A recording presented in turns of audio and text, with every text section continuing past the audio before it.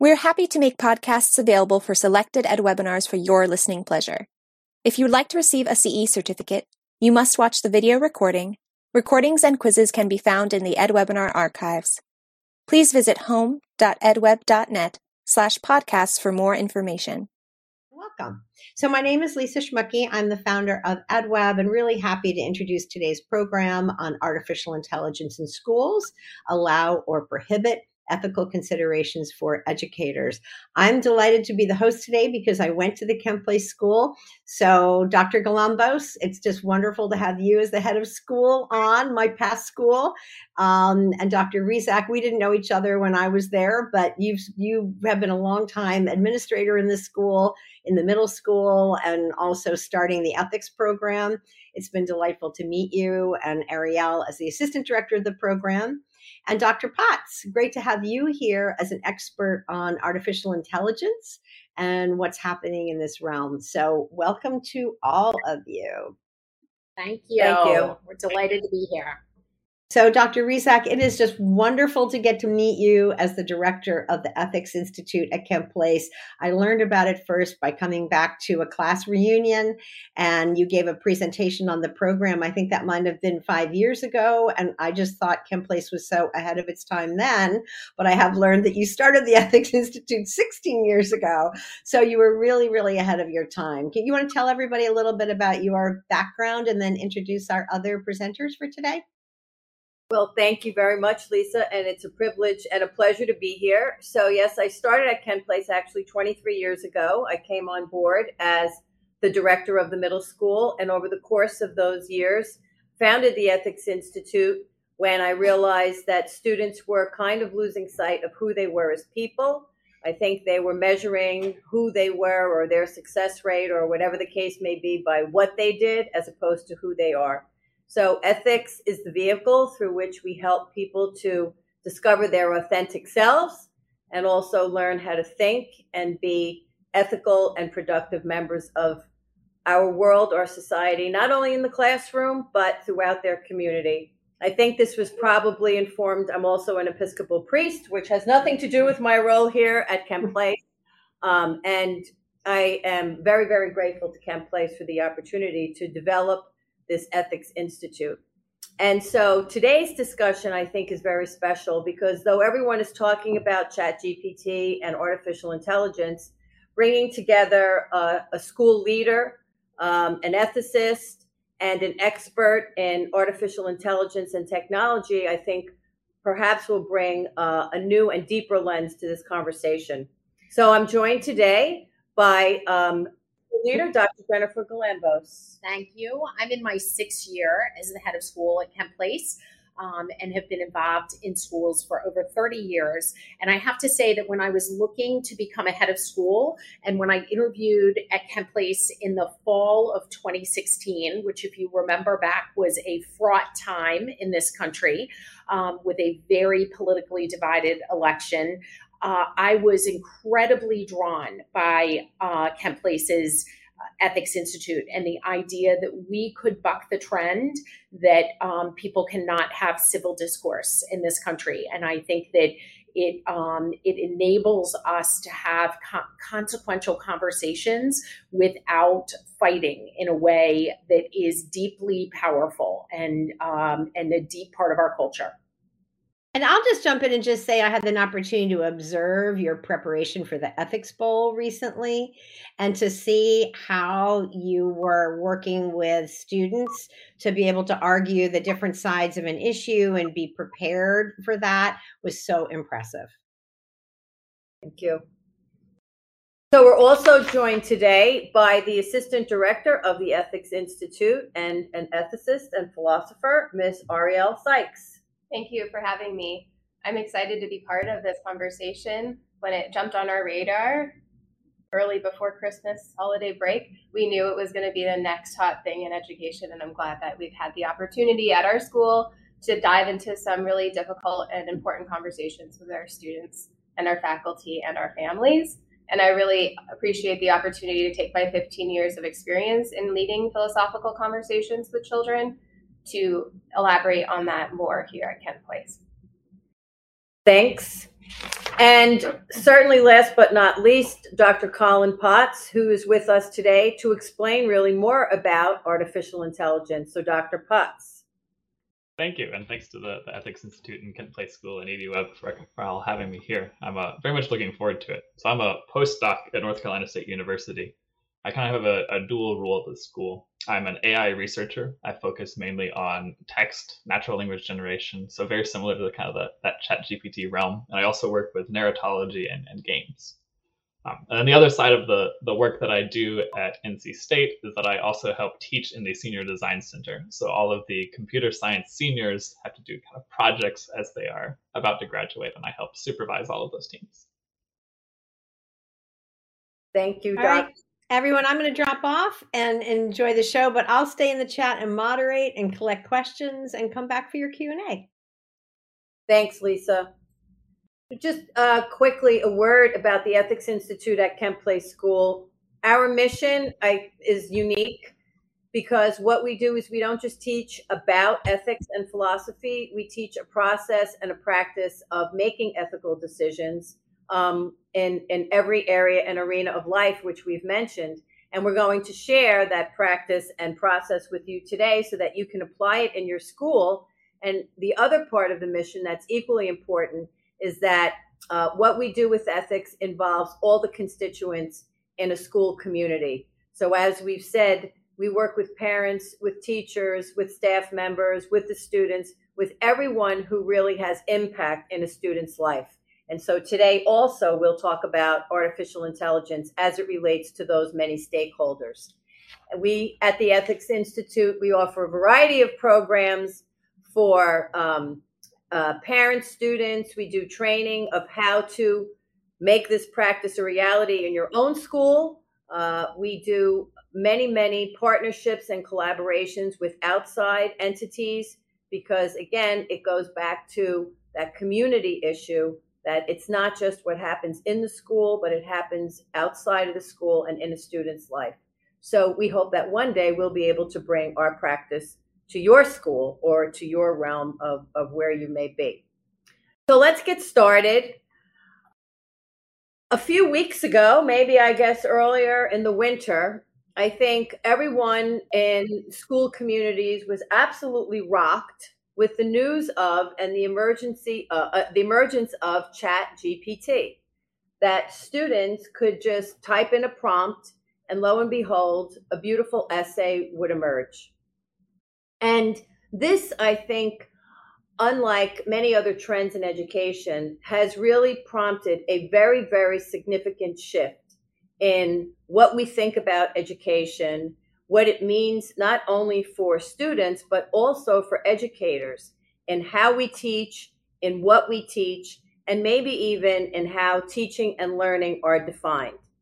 I know that, as Jennifer mentioned earlier, I mean, some schools, some educators, some communities decided to shut it down right away, seeing the use of artificial intelligence as cheating.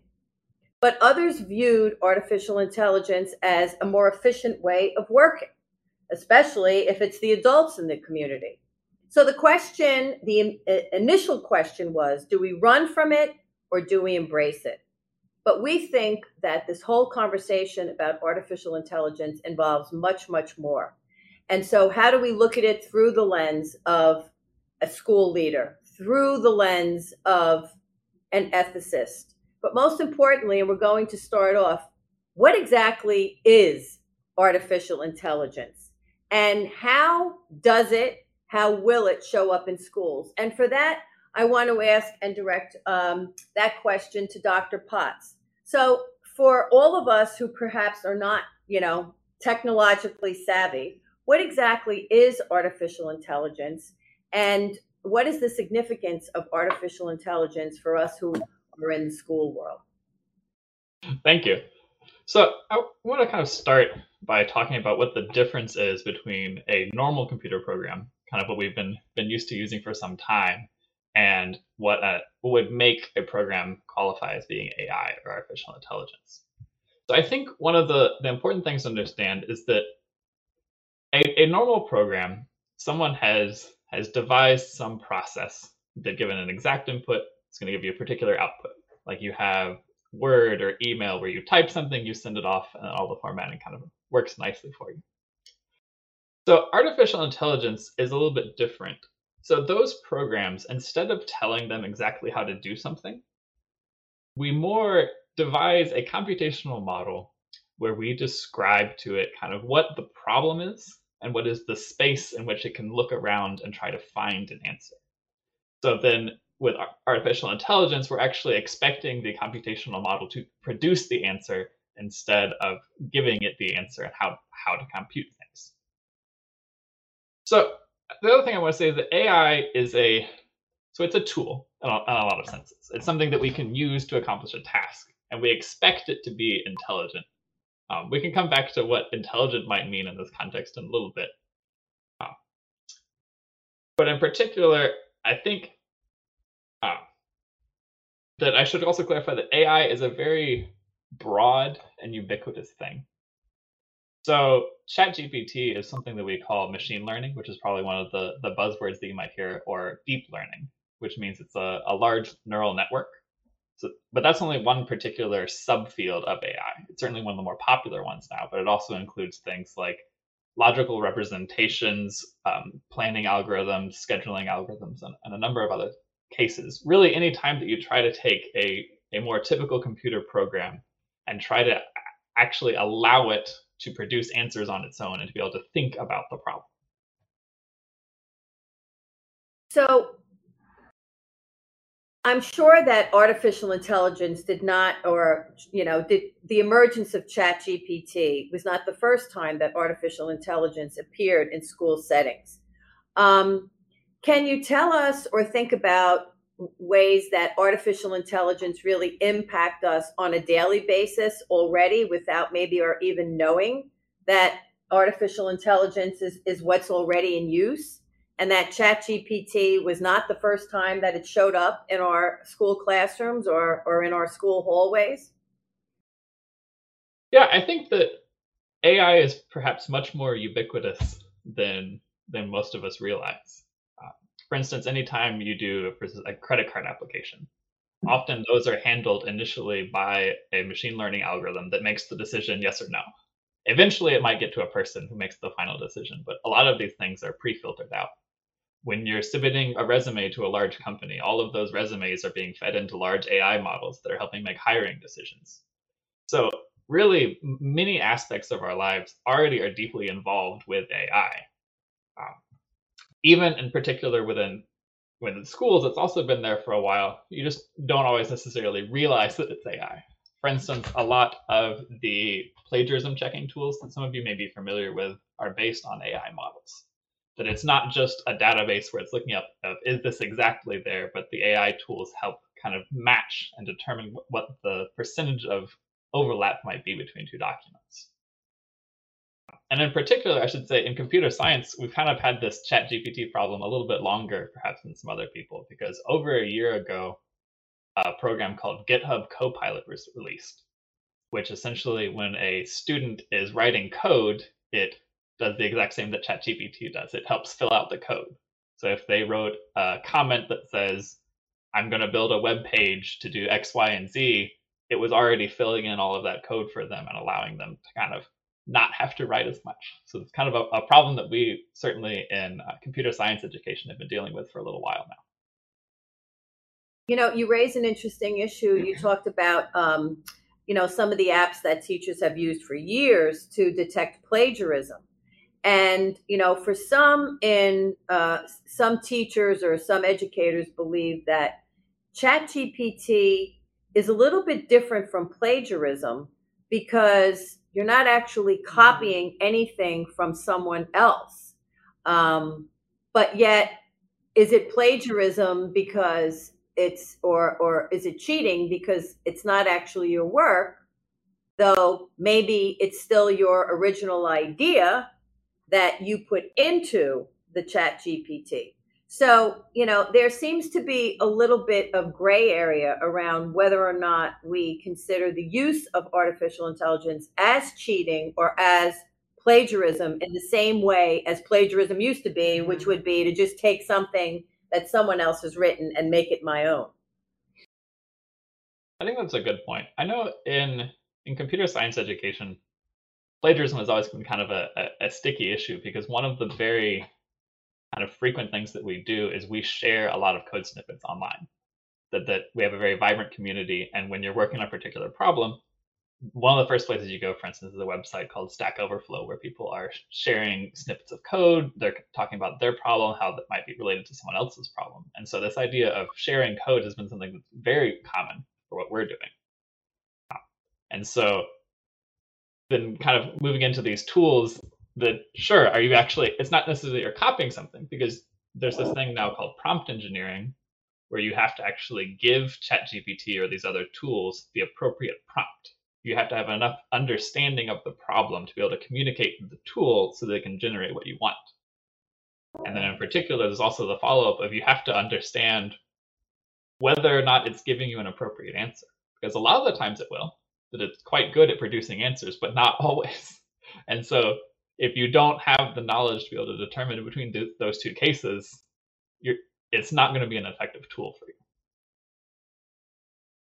So Jennifer, Dr. Galambos, Dr. Potts raises a really interesting, some very, very important concepts when it comes to schools and what education is about. Talking about knowledge, talking about creating character in students in terms of honesty and integrity.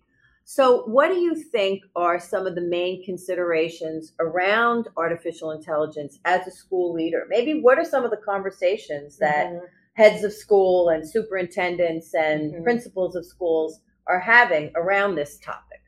It's interesting. I have found that the conversation varies dramatically. Often people initially focus on the quasi-plagiarism aspect that can be exhibited by using ChatGPT without looking at the deeper questions about where is this heading, where is AI heading, what skills do our children and students need to thrive in the mid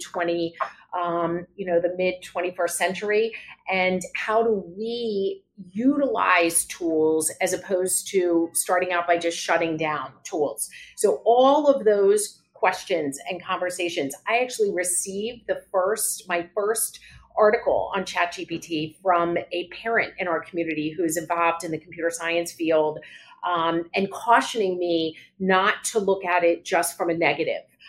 Because initially there were conversations, well, isn't this a violation of our honor code? And how could a student use ChatGPT and have it be their own work? And to be honest, we're still working through some of those issues. But first we needed to really step back before we stepped forward and better understand, play with ChatGPT ourselves, better understand it. I know my first prompt was I entered a prompt asking it to write a 250-word letter to a parent community in an independent school, wishing them a happy new year and thanking them for their support of our mission and so forth. It wrote me in 3 seconds a quite good 250-word letter that unfortunately also used the year 2018 instead of 2023. So there were certainly some inaccuracies, but that just utilizing it, how might I, as an educator, interface with ChatGPT was very illuminating, because there's no question that it takes you from point A to point D much more quickly than we are accustomed to. And so what are the good parts of that? What are the not so good parts about that? And we needed to really consider who all the stakeholders would be in this conversation. Students, parents, educators, certainly teachers, and to better understand how it works initially. So Ms. Sykes, as an ethicist, what Dr. Galambos is talking about is utility, right? And this is a person who has a lot of things to do. And so do you think it would have been unethical with those few tweaks, like not 2018, 2022 at the time? What do you think would be an ethical question if you, as a member of this community, received a letter from the head of school that you later found out was not an original work, but something that was AI generated? Would you have an ethical issue with that?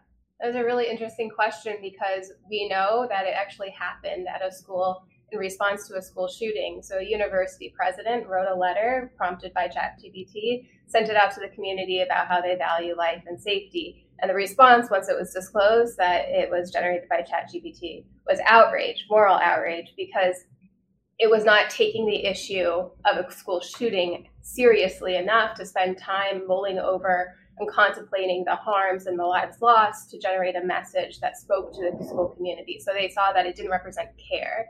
And so I think when we talk about whether we should use ChatGPT to generate letters, I think we have to think about not just broad sweeping yes or no, but the contextual differences. Mm-hmm. So a letter wishing someone a happy new year is something that I write thank you notes and they're generally all the same with a little bit of tweaks. Is that any different than having ChatGPT write a New Year's letter? I think that's very different significantly in terms of the level of care and need that needs to be expressed in those letters versus a letter about a school shooting. Mm-hmm. And so, but I also think that it raises this question of, well, are there equivalents that we already use? So if Dr. Galambos already has somebody who writes drafts of her letters, is using ChatGPT any different? Mm. Well, maybe it's not that different, but then you have to think about the human impact. If she's no longer hiring the person to write her letters, how does that impact the person who is relying on that as part of their income? And so I think it gets messy because of the human factor. Mm-hmm. Mm-hmm. So that right there is certainly an unintended consequence of utilizing ChatGPT for things like writing a letter, a thank you letter, whatever, that person down the road is no longer going to, the utility of that person will no longer be needed. Right. So, okay. So thinking again about the factors that need to be taken into consideration, here at Chem Place, we had to think about how are we going to develop a policy around artificial intelligence. And so how did you think about that? Where did you begin? So one of the beautiful things about having an ethics institute at Chem Place is that we bring our most challenging dilemmas to the Ethics Institute because it always means that we step back before we step forward and we consider all sides and we consider all of the information. And so the first thing that we really did was begin to play with it and encourage our faculty to begin to play with it. There was a faculty meeting at each divisional level, introducing it and encouraging people to try it out and use it to better understand how it works. Mm-hmm. So, the first step in this ethical decision-making method is to study and understand the situation, which does involve the stakeholders. And as you just said, you ask the faculty to play with it and to use it and to think about it. I know that we've heard from teachers about AI use in the classroom as one of the primary stakeholders. So what did you learn from the teachers? I know, Ariel, that you actually ran a couple of sessions with the teachers around the ethical use of AI. Yeah, so even though we had sent ahead of time, hey, check out these articles and these videos explaining how ChatGPT can be used in different disciplines, we really realized in our first session that the teachers needed time to play with it. They needed to understand the tool.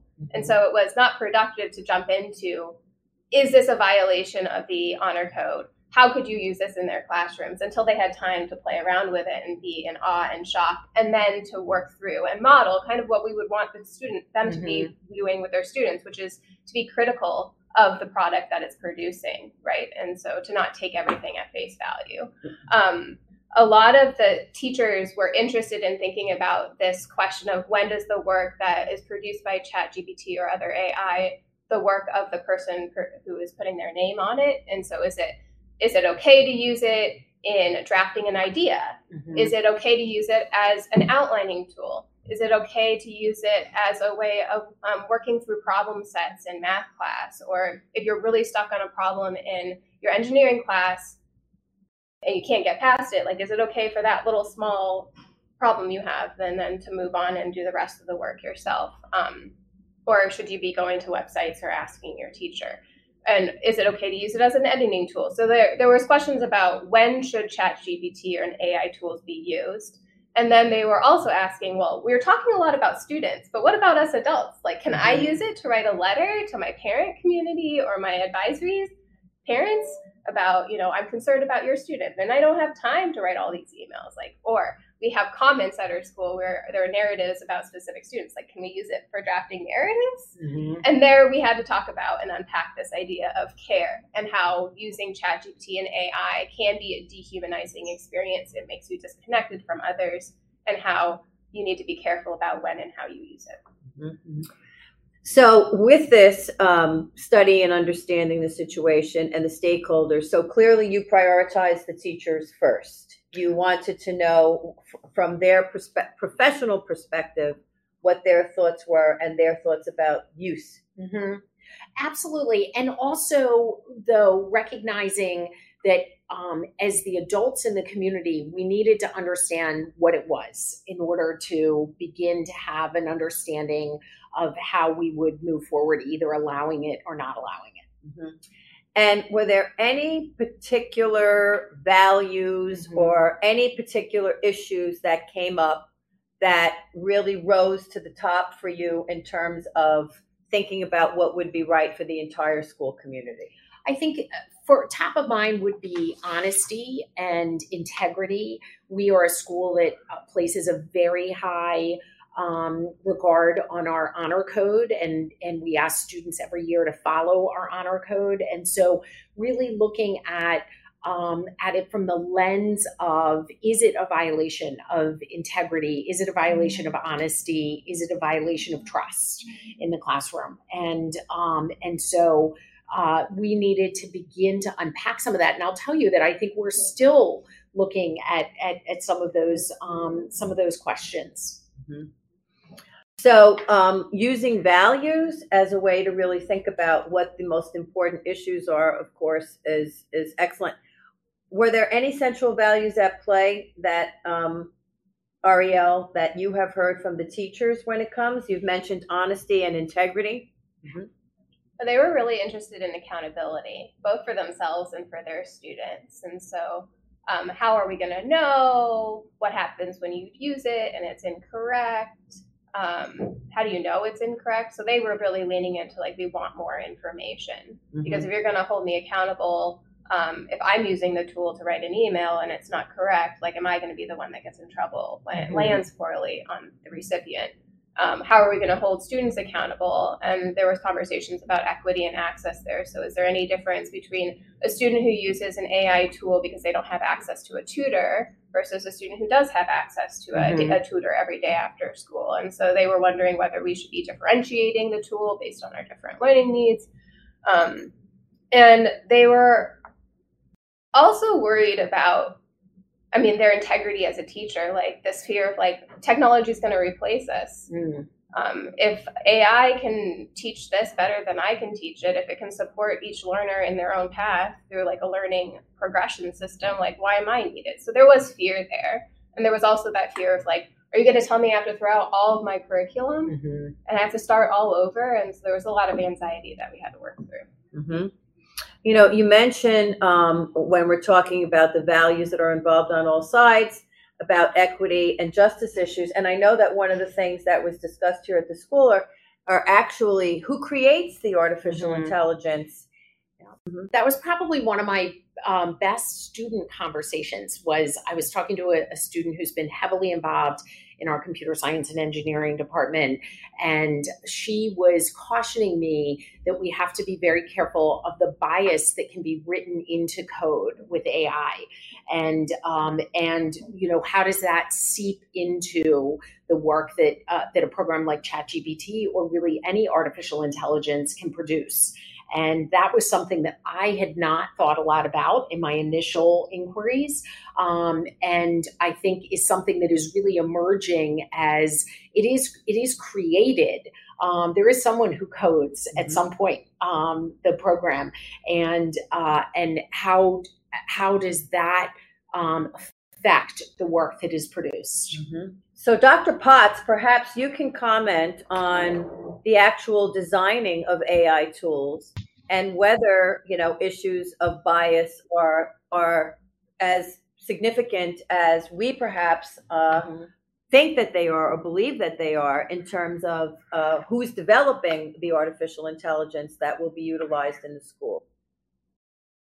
So bias can be introduced into an AI model in essentially two different ways. One is what you were talking about, is that the person that is actually writing the code could be inadvertently introducing their own bias. Even that side gets a little bit more complicated because almost all pieces of software nowadays are written by many different people. And so there's a team of people at OpenAI that have created this, but they are using libraries developed by people at other companies. And those libraries are using code written at even other companies. So there's multiple layers of biases that could be in there. It would be very difficult for anyone to figure out, even if they were trying to. And the other very important piece of bias that can be introduced into these systems actually comes from the training data that they are given. So all of these models are trained on large corpuses of text. The internet is kind of the easiest way to get that. And these are massive corpuses. So we're talking about not just the entirety of Wikipedia, but the entirety of the internet almost used to train these models. And so when you train a model on a data set, it is going to learn the biases that are inherent in that data set.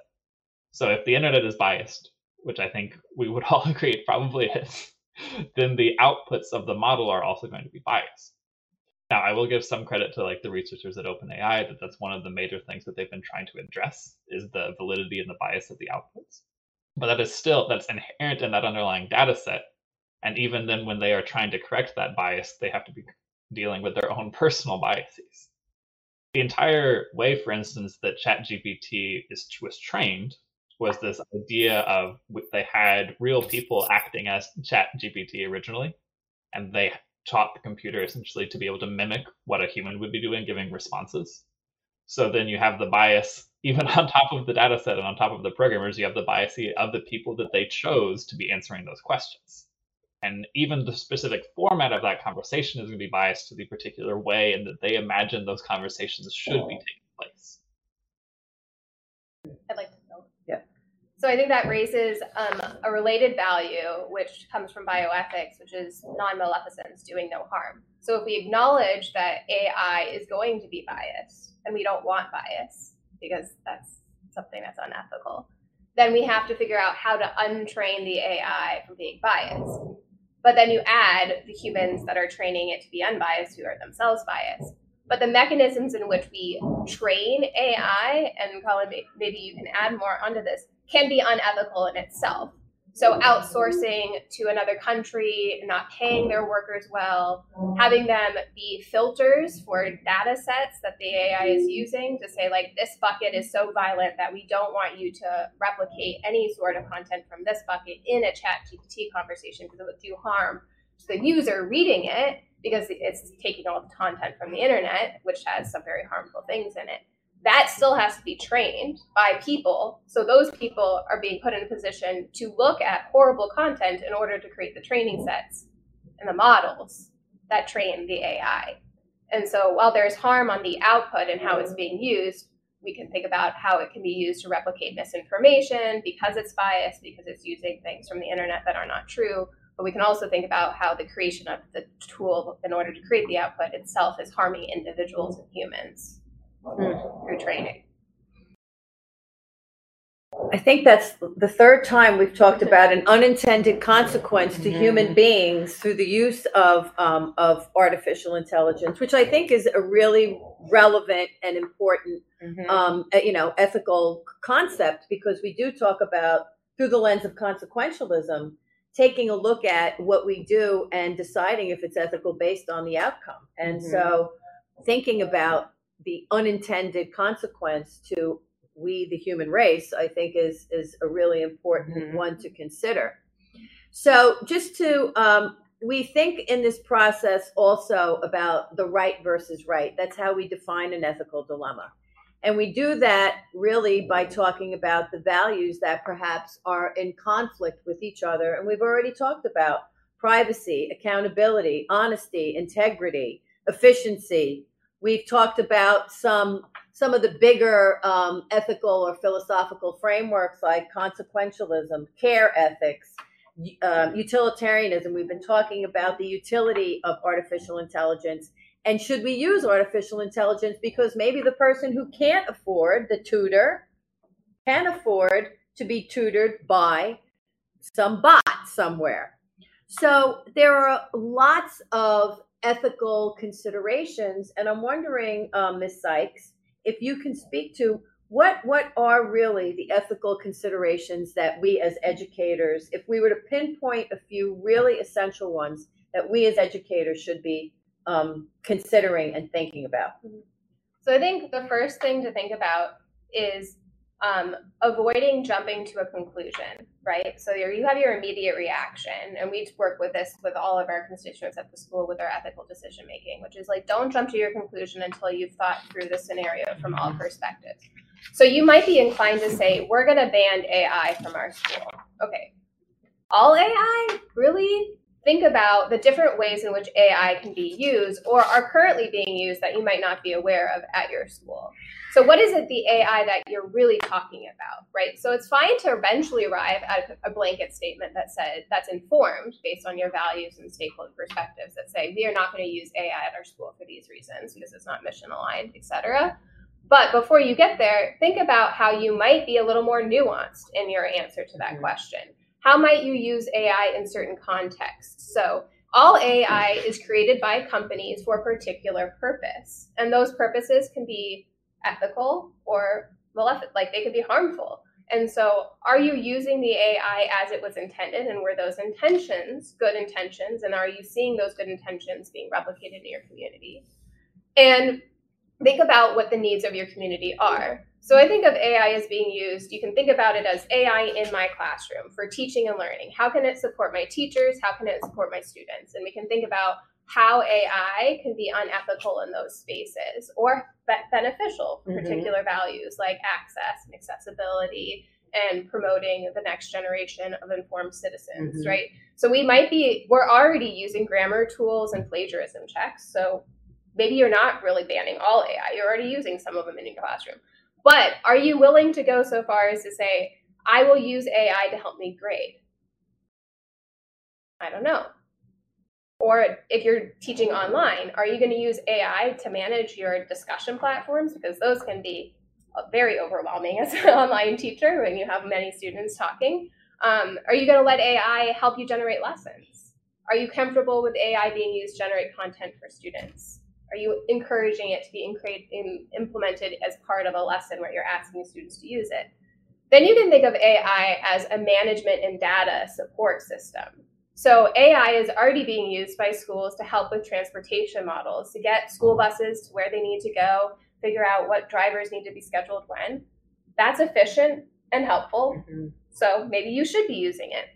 You can think about how AI is already being used to help flag problematic searches in school communities to help ensure safety, especially in the wake of school shootings and our mental health crisis, where we can flag people who need interventions from our mental health services. So maybe that's okay based on the value of safety and community.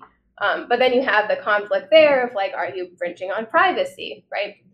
Do you want to extend the use of AI and data management to allow teachers to analyze how students are doing on a lesson so it can say, so just so you know, teacher, 10% of your students didn't understand this concept, you might want to reteach it. Is it helpful for a teacher to have that as a support?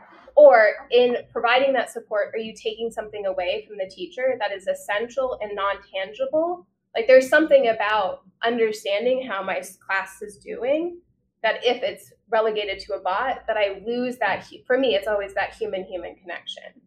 So to what point are you using it as a support to help you do your job as an educator or a school leader or as a parent? And at what point are you replacing yourself in the process? So you raise some really important issues and values, and these, around our school are the values that we always and frequently talk about. And we can see, again, that so many of the values come into play when we're talking about the use of artificial intelligence. But the other thing that I heard loud and clear, and I'd love to get your perspective, Dr. Galambos, we're thinking about the AI as it relates to the different stakeholders. And one of the things that we talk about and we value so much as educators is that we have to model for our students. And so some of what Ms. Sykes just talked about was the adults' use of AI in the school, administrators, staff, teachers. So how could you balance that, we're going to use AI as the adults in the school. We're going to use AI to have a more efficient school. But what are we teaching our students in the meantime? So is that one of the considerations that you have? That is there a line? And actually, I think we heard a staff member say yesterday, you're going to develop a policy for the students. Are you going to develop a policy for the adults? And so how do you balance that need for both while also having we, the adults, be the models for the students in the school? Yeah, I think that so much of what, Ariel, what you touched on in terms of what is the goal? What is the product that one is looking to create? And so for me, with students, I think that AI should be over time a game changer in some ways for the education field, and advances, technological advances, industrial advances over the time since education was founded, has existed. We've utilized so many tools that we didn't use, 30 to 40 years ago. And so to just shut it out, I think is not the right thing. And it harks back to me what happened when Wikipedia was first on the market, and initially schools were like, no, you may not use Wikipedia. We all use Wikipedia now, and we've become better consumers of technology.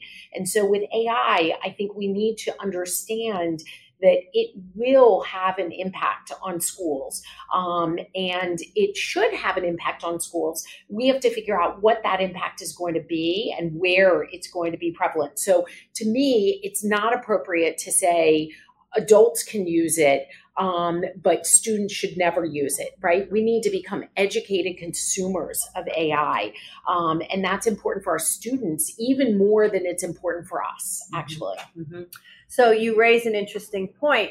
Education is not just about teaching about subjects or things. It's about developing, character. It's about all of that. Character is probably an overused term now, but, so you just talked about awareness. Mm-hmm. So this school, and I'm sure other schools, really focus on developing leadership and ethical leadership skills. Mm-hmm.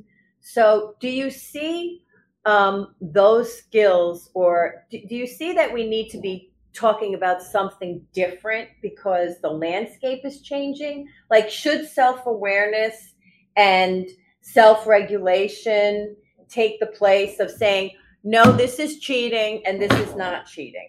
Because talking about self-regulation and self-awareness is a lot more gray than saying you have a duty to not cheat. You have a duty to always be honest.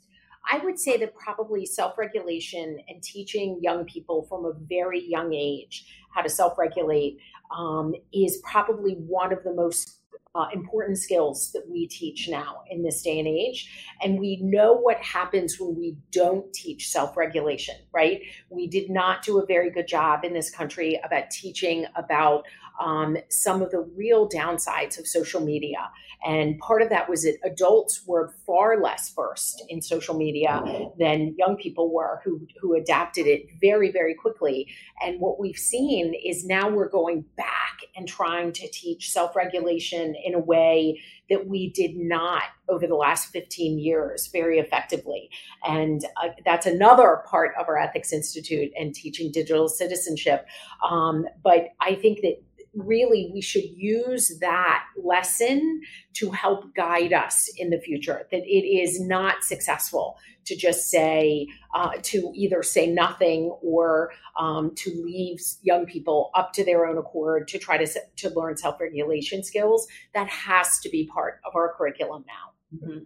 So how do we talk about self-regulation, maybe in terms of autonomy or some of the other skills that we try to, ethical skills? Yeah, so this was actually part of our rollout of thinking about AI at our school, where we met with the middle school cohorts and talked about how the process in which they complete an assignment.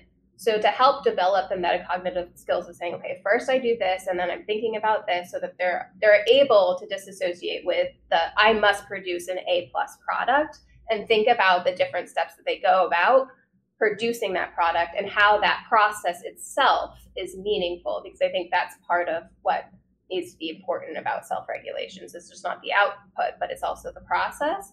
And so part of those lessons with our middle school cohort was talking about at what point in their completion of assignment do they get stuck or do they get distracted?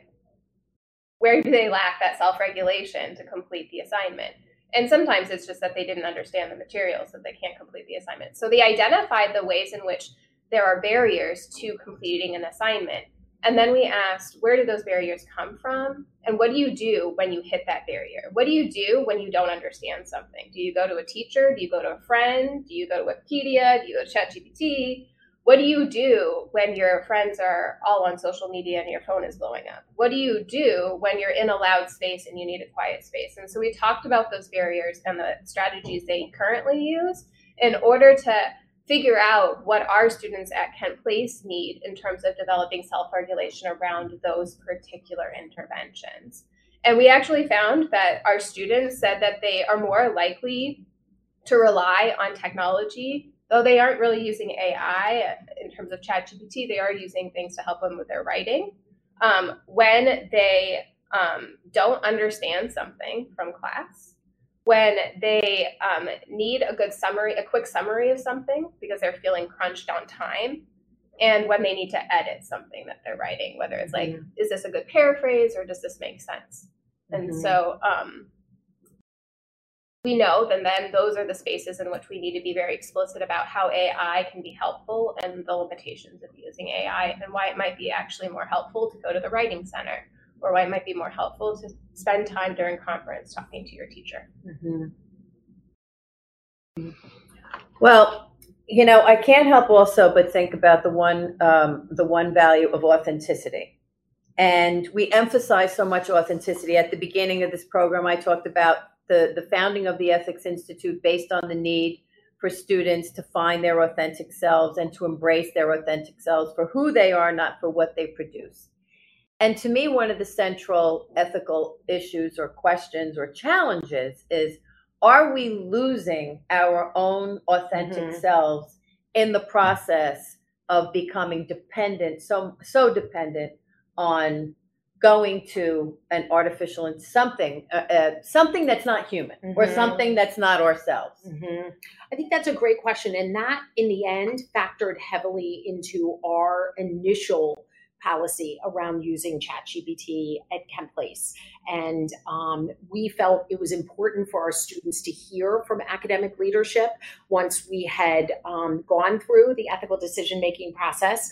And in fact, for us, we have determined that right now our protocol is that students can only use a program such as ChatGPT with the express permission of a teacher. And whenever they do use it, they need to cite its use. And to not do so would be considered not their authentic work.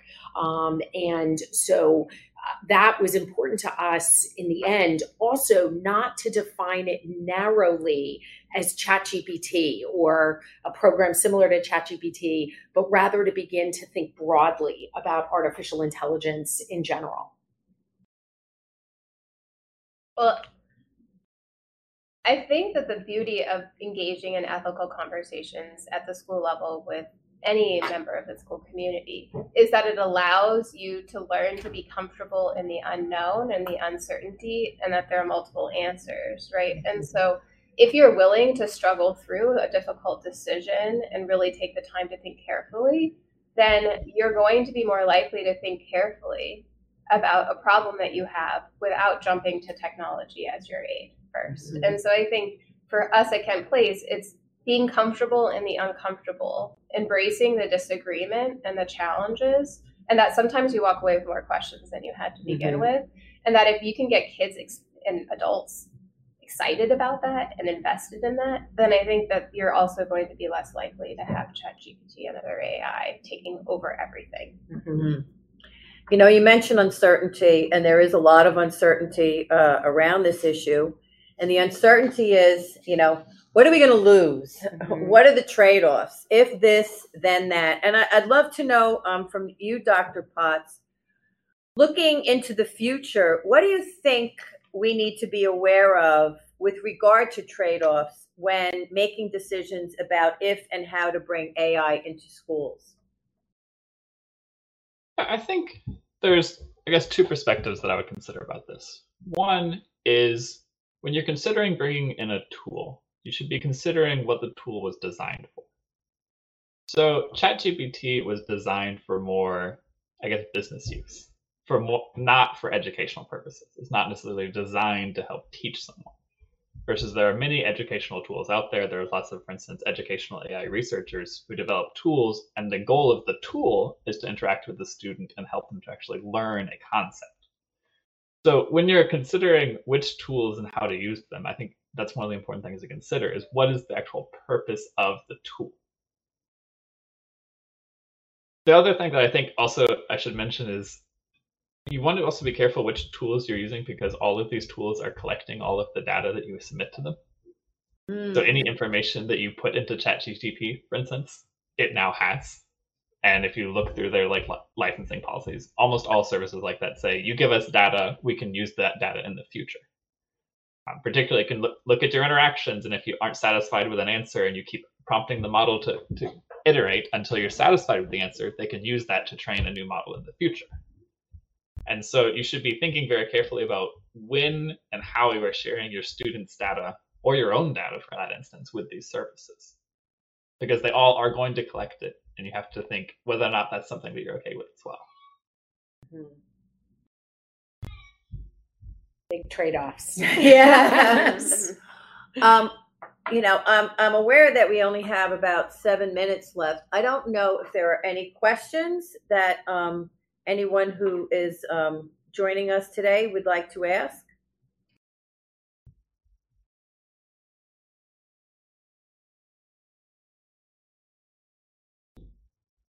This has been such an incredible discussion, and I will tell you the chat has just been incredible. Colin, you may have been able to see some of that while you've been on. I know as panelists, Dr. Rizak, Dr. Columbus, and Ariel, I think you haven't been able to look at that, but it's really given me an idea. There are so many questions here. We might want to follow up with a published Q&A to address some of the things here, and we could write a pretty amazing article. I think you all could address many of these. There are so many questions and thoughts and issues raised here. So if you're open to that, that might be something we could follow up with, or even have another session when we could address some of the specific questions that have been asked. I think that would be great. I mean, I can look in here and just, there are a couple of them. I mean, there are a couple of different points of view being expressed. I mean, one is, as expressed by John, why is it mankind pushes back for new technology? AI is just another tool like a calculator, a cell phone, or a laptop. So, that's one point, being raised here. I don't know if you have any kind of thoughts about how AI is similar or different from other tools that have been created along the way.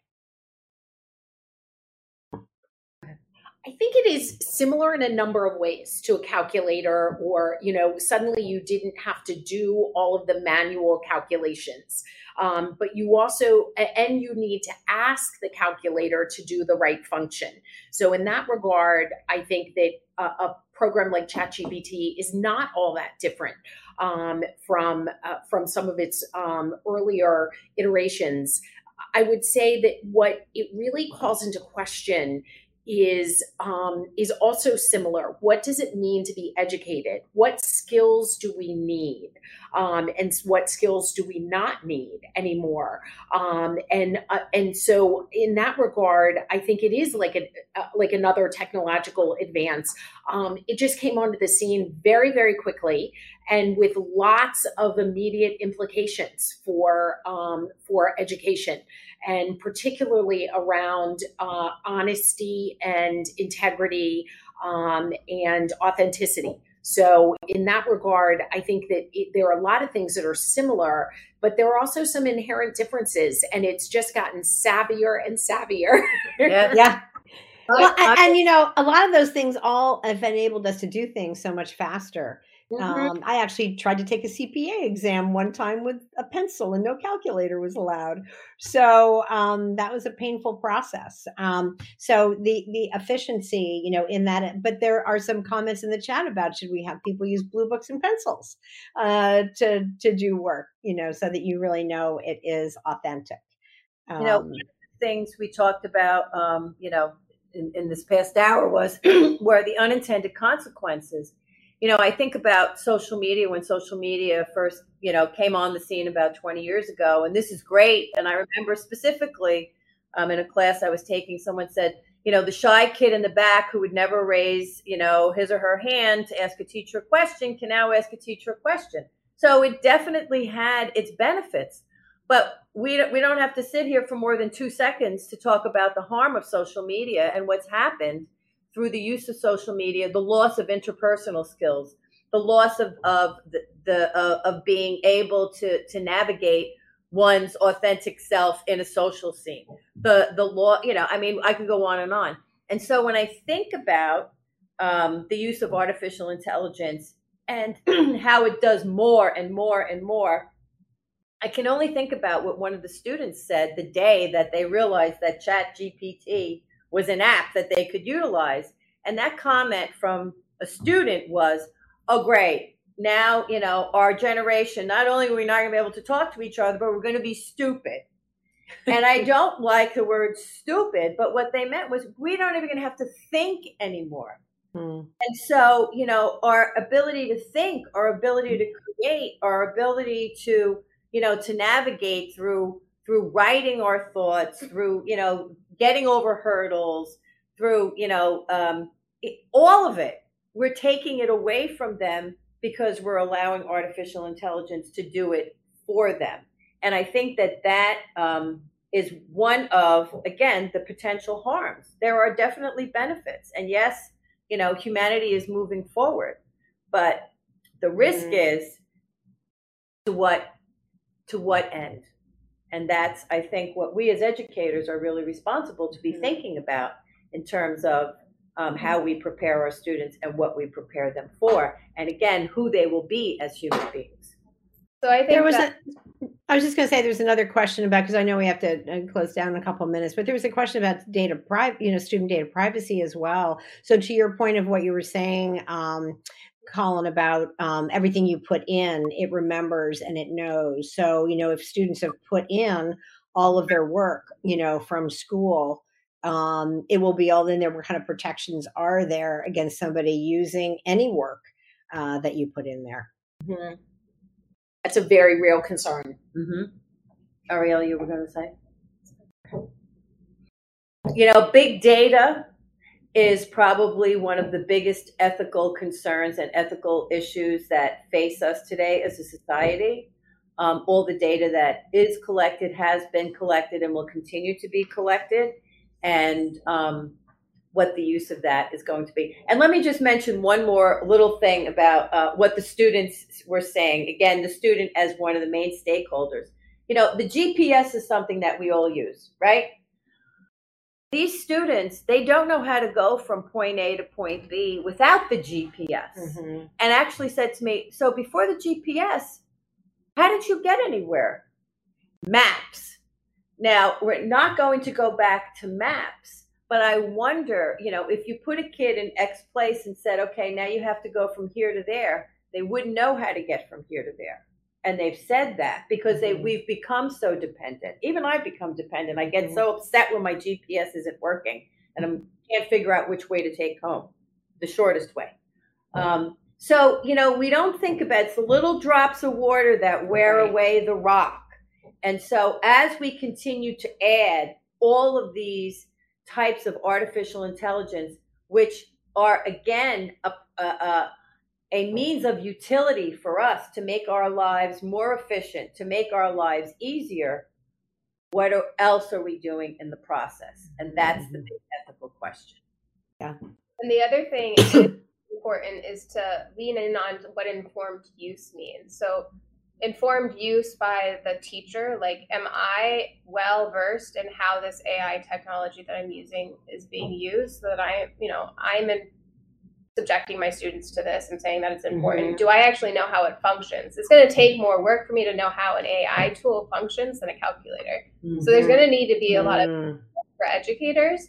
Then there's the informed views for the students. Like, they should be taking engineering classes to understand how AI is built so that they can see its benefits and its limitations. But then I think there's also that responsibility placed on the people producing and creating the AI tools themselves. Like, we talk about how there's informed consent around how the companies use our data on social media. You read through that long list of things of here's how we're acceptably going to use your data, but like, who reads that? So I think that there needs to be more accountability and thinking through how we can ethically hold companies accountable for how they are communicating their use of our data and where their intentions lie. Like, why did you produce this?